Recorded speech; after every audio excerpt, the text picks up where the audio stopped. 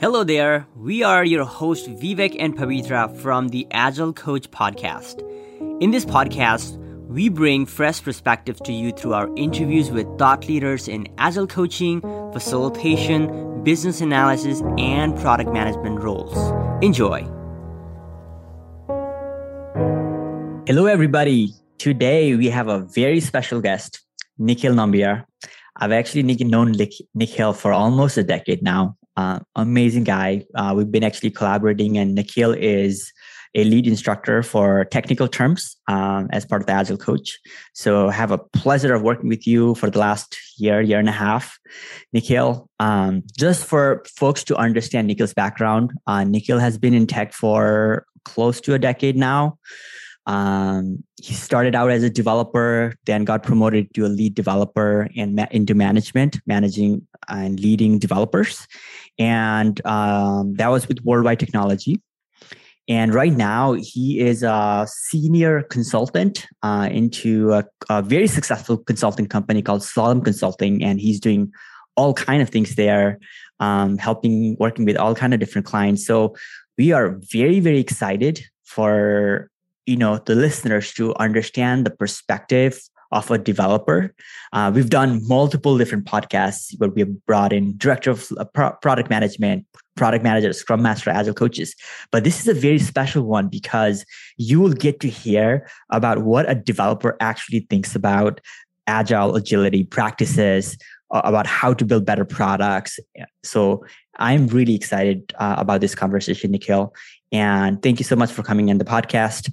So my first question, Nikhil, is, so recently it's been almost about a year. So you are Slalom Consulting and you're telling me you're doing all this amazing stuff. So kind of walk us through, tell us a little bit more about you and your work at Slalom as a senior consultant right now. Absolutely. First of all, it's a pleasure to be on. Thank you for inviting me and walking me through a decade. Makes me feel old, but 100%. It's been a decade since we've known each other. That's great to hear that, and also, we've been connected for so long. It's amazing that we're still connecting. So same graduating year, 2011, right? Exactly. Yeah. Yes. So lovely, man. Obviously excited for you for all the different things you're doing. Always going.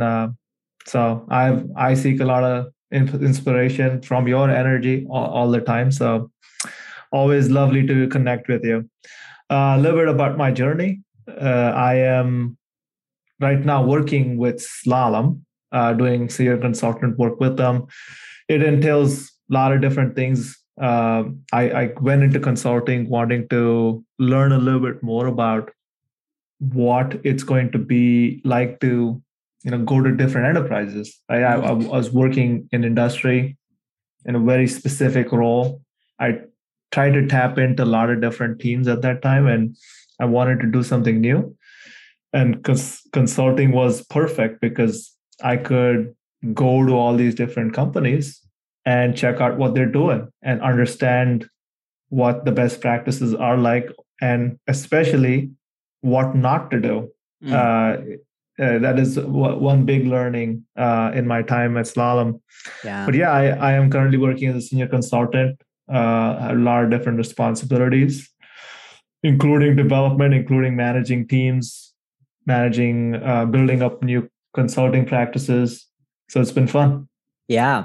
And Nikhil, you're really passionate about coding, and you're the one who taught me about clean code, what it is. So do you code right now? Are you hands-on coding as well? Yeah. Yes, I am hands-on coding. I spend about, I would say 30 to 40% of my time developing or looking at other people's code. So yeah, I want to stay hands-on as much as possible. There is going to be a transition point, I would say, in some point in my career, to maybe that 30% might go down to just me coding in off time. Much to my wife might not like it, but yeah, just because I feel it's coming to that natural transition point for me, because I've spent close to now a decade doing development. I want to move on to maybe Yeah. other responsibilities in my career. Yeah. No, that's awesome.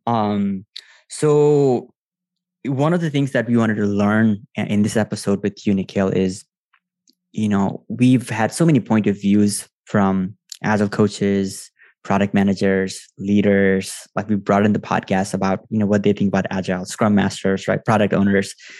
This is the episode where I'm so excited to ask you, like, what does agile mean to you? Like, what does that look like when you're working as a developer, part of a team? Yeah, absolutely.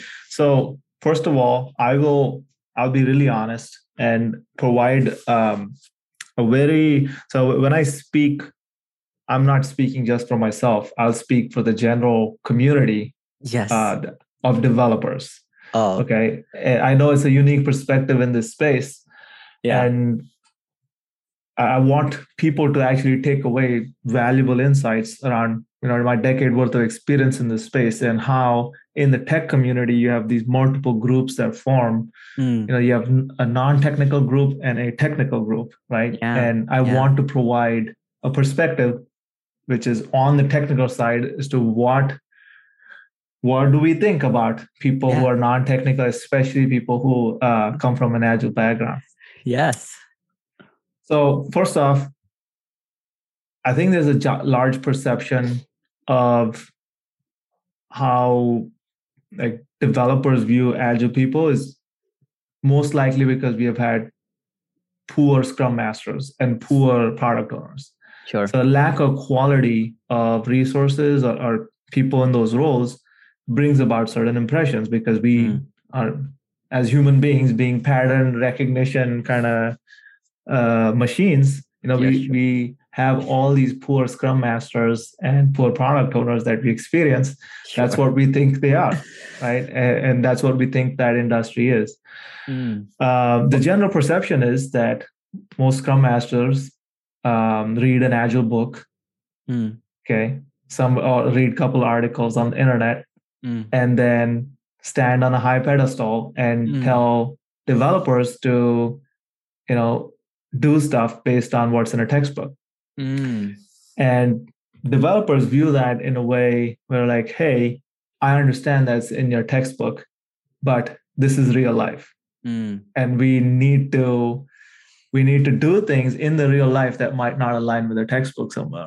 Sure. So that is the kind of battles I've seen where, for example, a scrum master will say, hey, this is an 8-point story. You need to break this up. And the developer goes, there's nothing more I can do. This is how far I can break this. But that's a perspective. First of all, I am sorry. I'm representing the Scrum Master team. And I'm sorry if you had some folks who are like earlier in your journey where they maybe, did something to make you feel this way.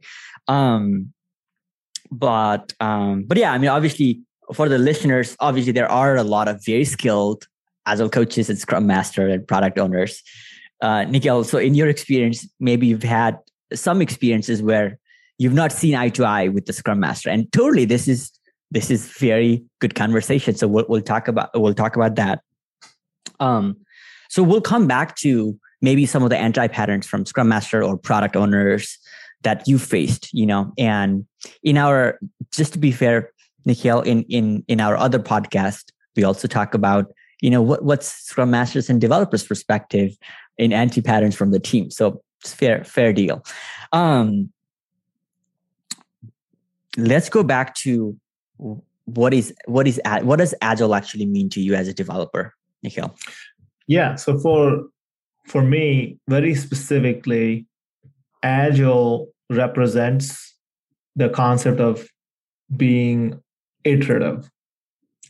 So when we're developing things, a lot of times it is easy to get caught up in the details and to go into different rabbit holes, because technology being a knowledge-based profession, especially software engineering, you can quickly start spiraling out into trying to make things perfect. Yeah. And I really like the Agile concept of not being perfect and trying to deliver value quickly versus waiting on this perfect design, utopian design that you deliver 6 to 8 months later when the need for that product is gone away. Yeah, no, that's great. So you're, instead of big upfront, a lot of requirement gathering, like you're saying, like adding value to customers, building something really fast and like getting feedback and then iteratively building product, right? What does, if you had like actual experience of an agile team where there's high psychological safety, people are communicating, what does it look like from like a team interaction perspective? Like in the teams, Scrum teams or Kanban teams that you've seen? I've seen I've seen a lot of different kind of atmospheres. Yeah. There is a one kind of atmosphere where people are cagey.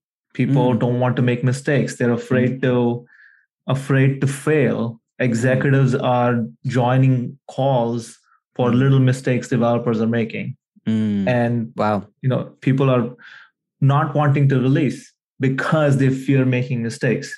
So what happens is they keep pushing the release and keep pushing it further and further. And without realizing, they're making their releases more and more risky. Yeah. And it's kind of the opposite, but that is a perfect example of how not to function in an agile framework. So Nikhil, you're talking about psychological safety. You're talking about as a developer, right? Like if you make a mistakes in production, right? Or if somehow it goes there and if you make a mistake, there's a high penalty. So you're saying this is your lived experience. Like you've had to hold back.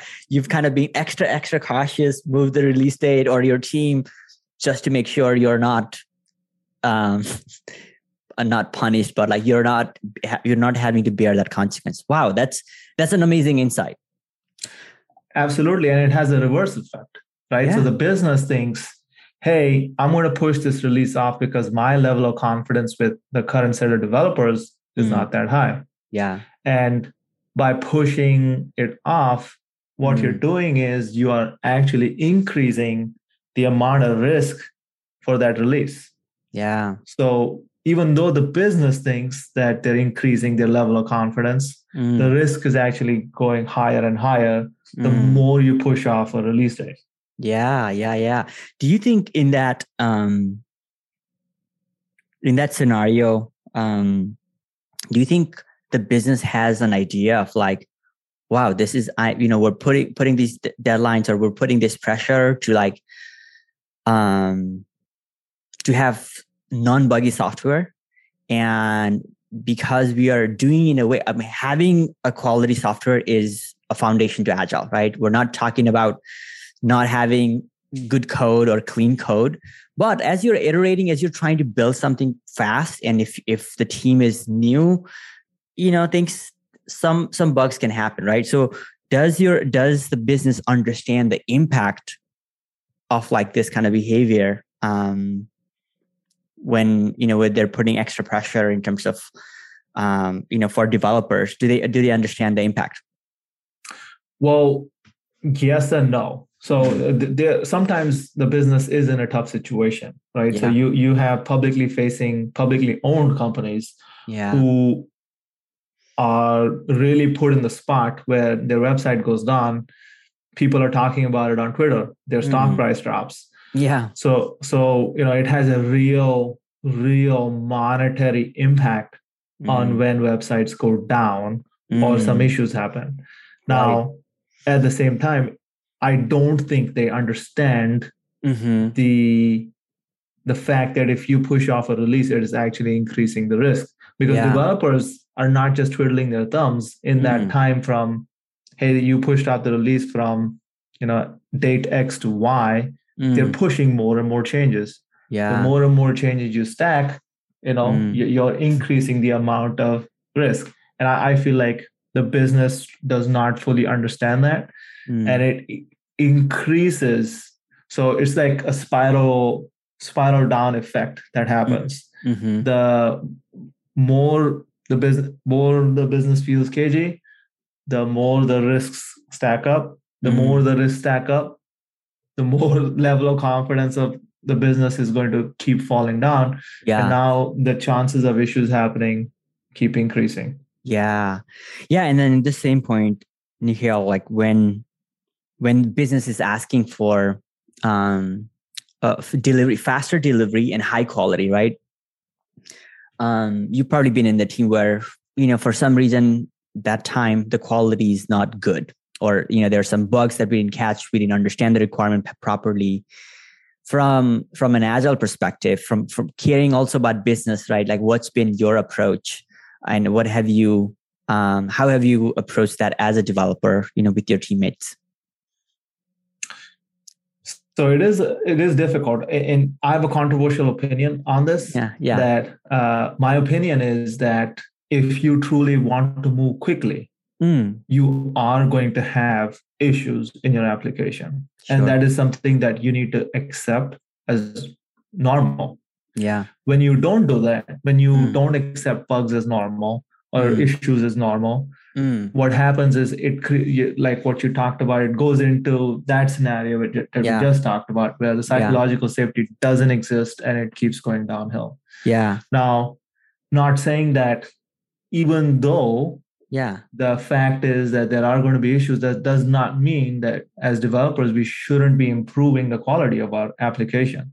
Our overarching goal still needs to be that we need to deliver high quality solutions in a timely manner, right? That goal doesn't go away. And in order to address that, there are several techniques you can use. A lot of them being automated testing. You want to, as much as possible, reduce the reliance on manual testing, because humans like you and me, we make mistakes all the time. We need to get paid. We need to leave at 5 p.m. every day, right?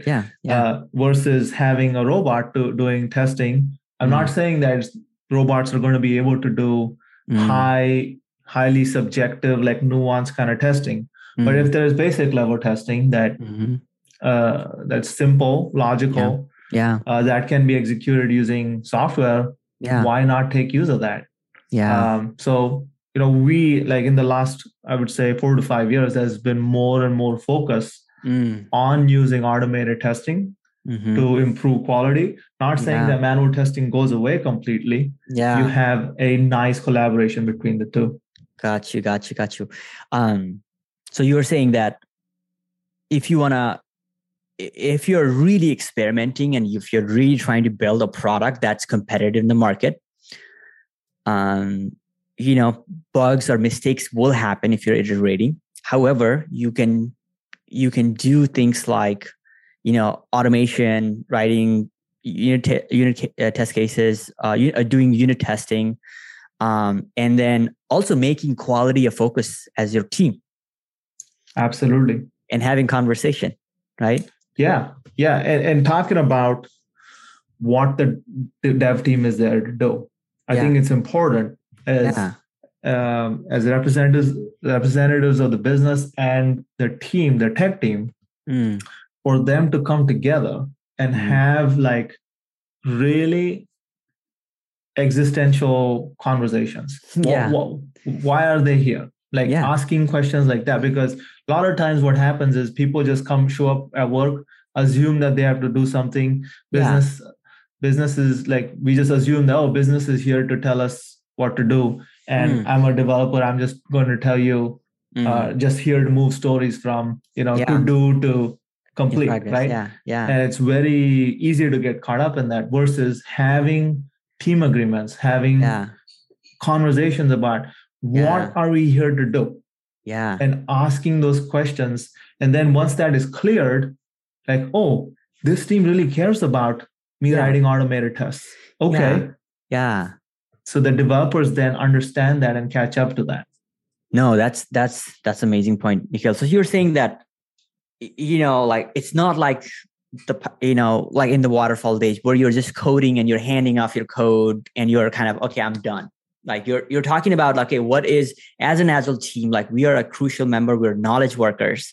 We want to be responsible for the quality of the product.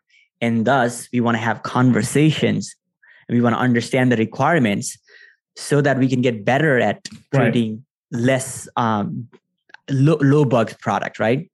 So so also from the developer side, you're saying that conversation needs to happen, and there needs to be space for that conversation to happen. I'm curious about this. When it comes to bug, we're talking about testing, right? So, have you been in teams where you have a separate tester, and what does it look like when everybody in the team members is testing? I've been in a lot of different kind of models. One of the models that I'm currently working in is where our QA team is independent. They actually roll up under product. Okay. So under for people listening, when I say product, I mean the team that determines the work. They're the ones who are leading the quality assurance team, and the dev team is kind of removed from them. Previously what would happen is the dev manager, they're under pressure. Executives are calling them. Okay. Yeah. Hey, is this feature done or whatever? And they're like, nudge and wink to the QA people. They're like, yeah, can you get this tested like by tonight? And it'll be a suite of testing that the QA team under pressure will start marking all the cards tested without doing proper testing. And that will end up making way to production, causing problems. So the product team came in and said, guess what? Dev manager, you don't get to dictate anything to the QA team anymore. They get rolled up under the product team. And now the QA team is independent and not influenced by the dev manager, and is able to find more bugs or again, that feeling of safety of like, I can create bugs without feeling like there's going to be some kind of retribution against me. Right. So you're saying that was a positive thing of having a separate QA team. I have, in my experience, if there is a dedicated team for quality assurance that is independent of the team, that is also focused on delivering automated testing, I feel like it is helpful. That doesn't mean that the dev team can sit back and just throw things over the wall. There needs to be very clear boundaries and talks about what are the levels of responsibility for both those teams that need to happen. Because that can happen, right, Nikhil? Like if you've been in the teams where, we treat QAs like, hey, like you did it, like now it's your job to test it. Yeah, I'm done. The proactive communication is not there. Exactly. No, so, every stand-up, the Scrum Master says, hey, what's your update? I was like, I'm done. I just merged my pull requests. That's it. That's my story. Right? Instead of actually thinking about how is my story going to be tested, collaborating with the QA team, making sure that they have all their test data and all these kind of things, and not making a thing like, oh, I just threw it over the wall, I'm going to move on to the next story. Right? Yeah. It's where I've been on teams like that, where that's the culture, and they've not been very successful. Yeah, and the communication, right? Still bringing this back to agility and agile.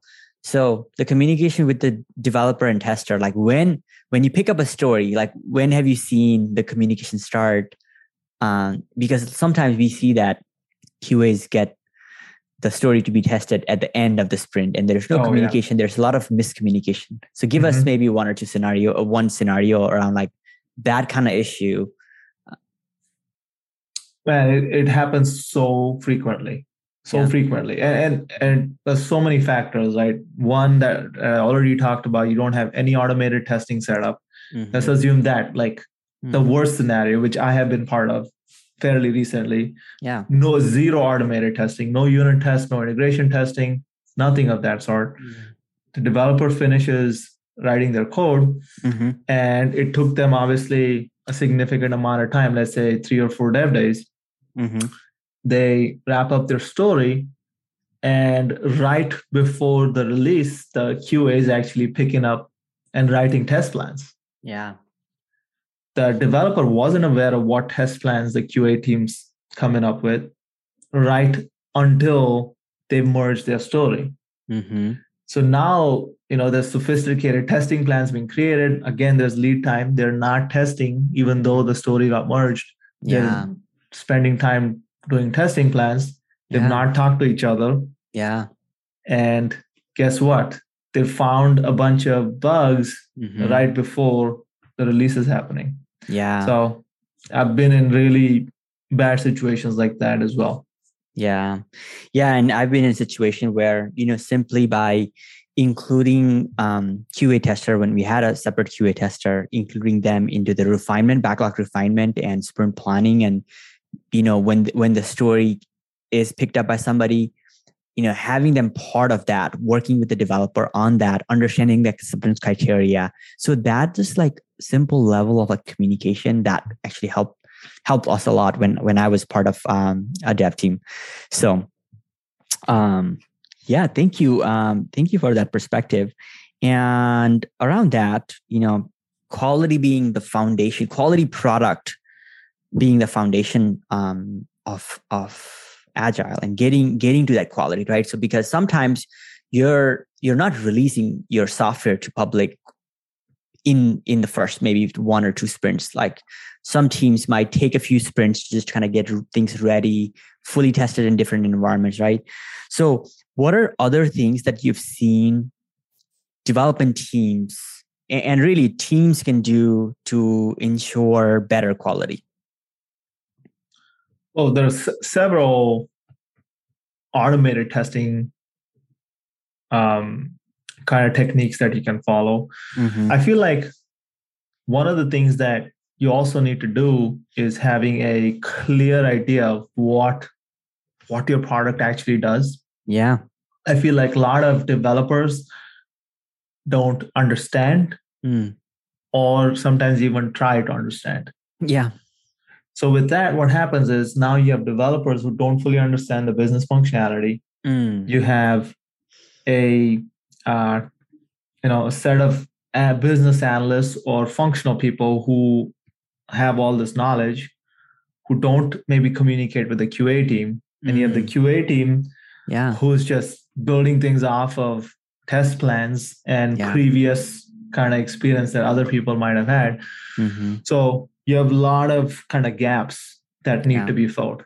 So some of the things that I've seen, extremely successful strategies with are when the developer team completely understands the business functionality. And once they understand that business functionality, they're able to write automated tests for them. And when you have like a robust automated testing framework that is maintainable, something that you can look back on, when you look at those automated testing frameworks, you can safely tell, hey, the changes that I have made have not impacted previous features, things that have been tested in the past. Because when you think about it logically, if I make a change to a massive application, you're not going to go back and manually test every single feature of that application. No. Even though they might be related, you're not going to be doing that because it just doesn't make sense because of the amount of time that somebody has to invest. Even with offshore people, even if you have offshore resources where a lot of big enterprises try to push off regression testing to offshore resources.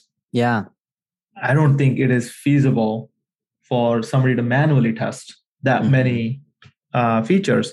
So I've seen success with companies investing their time and money in building out robust automated testing frameworks, along with having a QA team responsible for doing some amount of manual testing. Not saying that 100% automated testing I've seen success with, but at least having those 80% of tests written for doing regression testing, as well as making sure you are in full knowledge of, hey, are my features working as expected or not?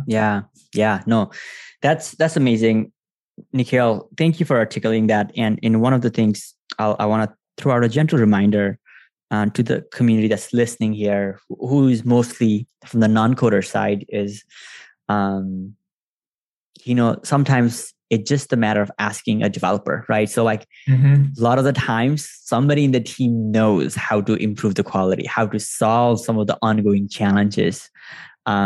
So that's, it was just a matter of like, you've got great ideas. Obviously, when somebody's working in the team, developers have idea, right?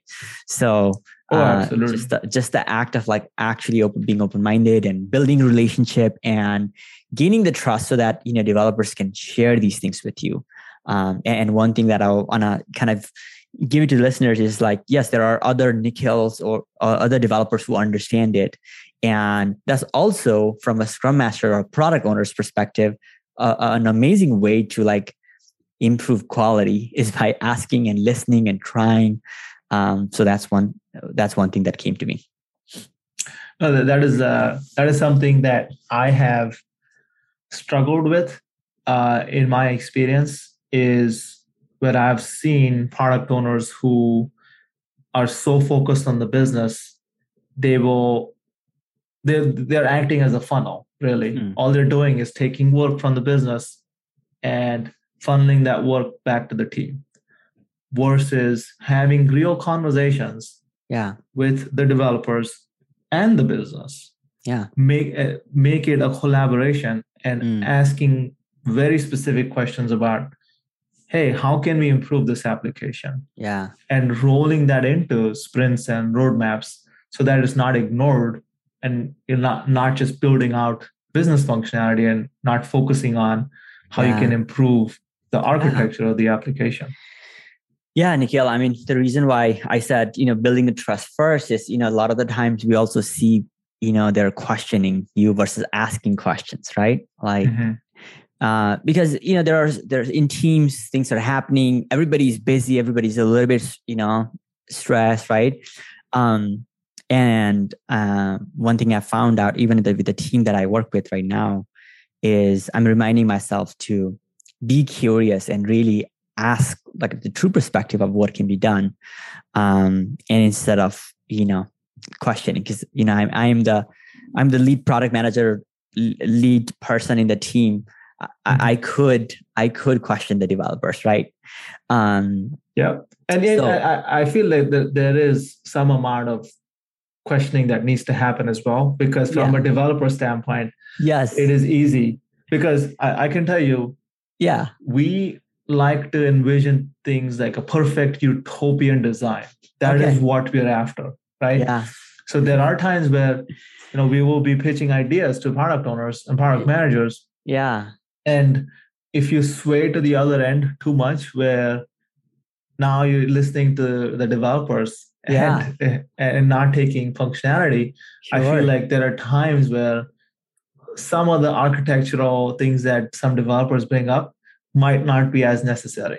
Yes. Great point, Nikhil. Great point. Because, like a simple scenario for the listeners, if you're new to product development, right? Product owners' responsibility is to maximize the work that the development team does. However, when you're building new products, you just need to get something out there and really need to learn, instead of having the perfect architecture, because we don't even know if the idea works, right?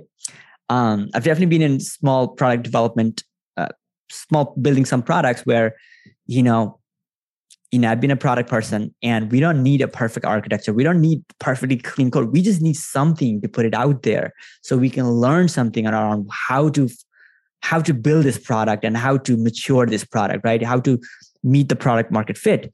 But sometimes that requires a lot of experimentation. And that's what you're saying, is like, you appreciate the perspective that's like, hey, if we don't, our goal is to get this right. It doesn't matter. We don't need to like have everything perfect in the beginning.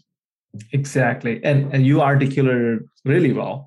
A lot of product owners don't do that. So what happens is, when you don't have a clear direction from a product owner or a product manager, like, hey, at this moment, the most important thing is for us to get this product out of the door. When a product manager clearly articulates that, then it becomes clear on the dev team what the goal of our entire team is. When that is left up in the air, and like I said at the beginning, having existential conversations about what is the role of the team, what are we here to achieve, Without those conversations, sometimes you get into these kind of nebulous things where, dev team wants perfection and product team is just looking at how they can quickly deliver something. Yeah. So Nikhil, we're kind of agreeing to the same thing. So we're saying that as a product owner or even a scrum master or a delivery manager, it is so even as a developer, you're suggesting that you dig in a little bit more. So don't buy things as face value. You try to understand the why. How are they thinking, right? How is the developer thinking about how they're going to build this, right? Because when the product owner asks why, they might realize, oh wow, the developer is talking about this whole architecture, and that's not what we need. Exactly, and also about using the same metrics for prioritizing things like you would use for prioritizing something else. Yeah. So when a developer comes to you as a product owner and says, "Hey, I want to improve the architecture of the application," if you were just willing to say yes to the developer, you would just say yes, and then now you have taken on maybe a 12-month effort without knowing what you're signing up for. Yeah. And asking specifically how is what you're proposing, how is it going to help the application? What are the numbers? What are the metrics? What are we talking about? What is the cost of keeping the current architecture at the moment? Asking those important questions become really important. Yeah. So you're saying courage and tact, being able to say no to developer if it doesn't serve the overall team or the product. So that's the crucial skill set that we say is product owner skill set, is to be able to say no when it's necessary and not be a yes person, because for the overall good of the product. Absolutely. And I'll tell you this again, developer's perspective, right? Yeah. We try to exploit some of the gaps of knowledge that product owners non-technical people in general have. Right? So when there is a gap in knowledge and you have an agenda, let's say the developer really wants to work on a cool framework. Okay. This happens a lot. Yes. And this is something that I want your audience to understand. Yeah. Developers are knowledge workers. They are motivated by how we do things. The most of the time they don't really care about how that framework is being used in the business. What they care about is they're getting to work on cool things. They're building things. Yeah. So a lot of times what will happen is developers will come and pitch cool new technologies to product owners, right? Just because they want to learn it or they want to build that skill. Yeah. And if you're not careful as a product owner, now you're signing up for work that might not have been necessary. Yeah. And then an example of this might be, Nikhil, like trying to learn Go language, or trying to rewrite an application in Go, or like doing migration to GCP, Google Cloud Platform, just because the latency is a little bit better, right? So latency might be better, but like the overall impact, like that work might take almost a sprint and a half. So you're talking about those kind of like trade-offs and decision, right? So it might be important for you to want to learn Google Cloud, but that's not needed for the business. Like the business needs to deliver product out in the market ASAP. So exactly. And then considering opportunity cost as well, right? Yeah. So if you're going to be rewriting your application in Golang from whatever framework, now that could have been time and money that you could have spent on creating a whole new feature that could have brought business to your company. Yeah. Or would the other example be like, let's say we're building a new application. Are we using MySQL or MongoDB? And you are one developer who knows or who kind of knows some MongoDB and really wants to work on a non-relational database, but all the other team members don't have experience. So you might be excited. You might propose that. Does that example work too? Yeah. That happens so many times that now the tech team has gotten sign off for rewriting a particular application in a framework, and the rest of the team does not have that skill set. Mm.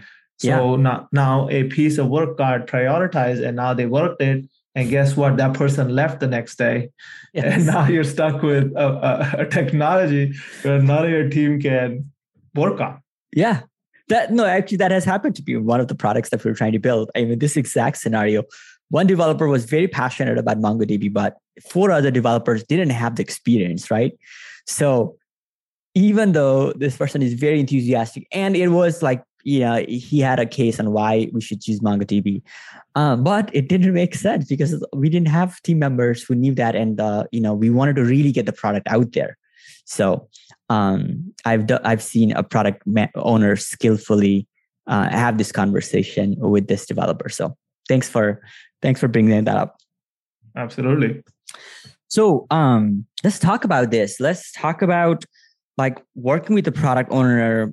Like, how would you like to be supported by them, or what, in your experience, like what are some attributes of a great product owner?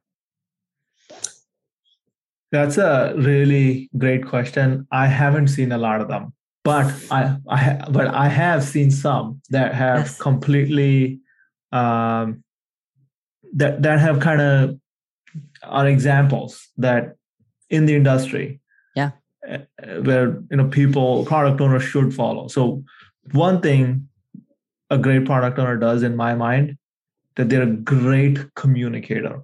Yes, clear and great communicator. Mm-hmm. When I say great communicator, they know when to communicate what. Nice. So, for example, if we are, embarking on a completely new product feature, if you are, as a product owner, not clearly explaining the vision of the product at the right time, what happens is, as developers, we continue plugging along without having a good idea of where and what meaning the specific work has, really.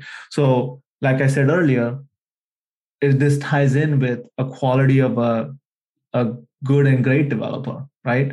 A great developer not only cares about clean code that they're writing, but they also care about business functionality. They also care about how this specific feature is going to impact the business. And if the product owner is not making that clear about what specific business impacts and what specific business vision there is, then you have a constant disconnect. And now the developer goes into those kind of conversation. Let me change the whole framework, okay? Because they don't have the context of, we need to deliver this specific feature because our company needs to increase sales for promotions. Without that context, they're going to start thinking of cool ideas. I want to make this architecture perfect, like all these other things. Yeah. So a solid product owner clearly communicates those kind of things. Yeah. Second thing that you already mentioned, the courage to say no. When you don't have that as a product owner, it is incredibly difficult to have a successful product. Yes. I mean, period. It's very simple, because I've seen product owners that say yes to everything, and now you are caught in a situation where everything's a priority. You're working on 5 different parallel things at the same time, and you have 4 developers. I have literally been on a team where there are 4 developers and there are 5 priorities for a sprint. Yeah. So, I mean, those are like high level kind of, qualities in. Yeah. And then in that scenario, Nikhil, I've been there too. Like when you have that many projects, that many priorities, nothing is a priority, and you're starting so many things and everything is undone. Nothing is done, right? And and people are nervous. And so you're saying it's the product owner's responsibility to go fight with the management leadership team and to say, hey, the team has too many priorities. There's too much context switching happening. We are better off just for finishing one project and then one or two projects versus, 4 or 5. Exactly. Right. So what it's saying is this product owner really wants to make the business think that the dev team is doing a lot of work, or they're trying to people please by, this specific director on this side of the fence on the business side will feel impressed if we take on this work. But that is very short-term kind of thinking, because really, are they going to be happy that you took it on, but are not able to finish the job? Yeah. It's like going to a restaurant and you ordering something and you're just sitting there for hours. Well, is that a better experience than the restaurant just saying upfront, hey, we are not serving that today. We're only serving one dish, and that dish to show up like right away. Yeah. No. Thank you so much for sharing that. Nikhil, it's been a blast. We are definitely going to have part 2 of this conversation and kind of going into some more Scrum Master related stuff. But I've had a blast in this doing this episode with you, and I'm looking for our next episode. Thank you so much, Nikhil. All right, that's a wrap with this episode. Thank you for listening till the end. We hope these podcasts are providing value on your Agile journey. If you haven't visited our website, theagilecoach.com, we highly suggest you for other courses and supporting material on your journey. You can also get access to our self-paced courses or learn more about the live training that we provide to become a Scrum Master, Product Owner, Product Manager. With that, we will see you on the next episode. Love and best wishes from the Agile Coach.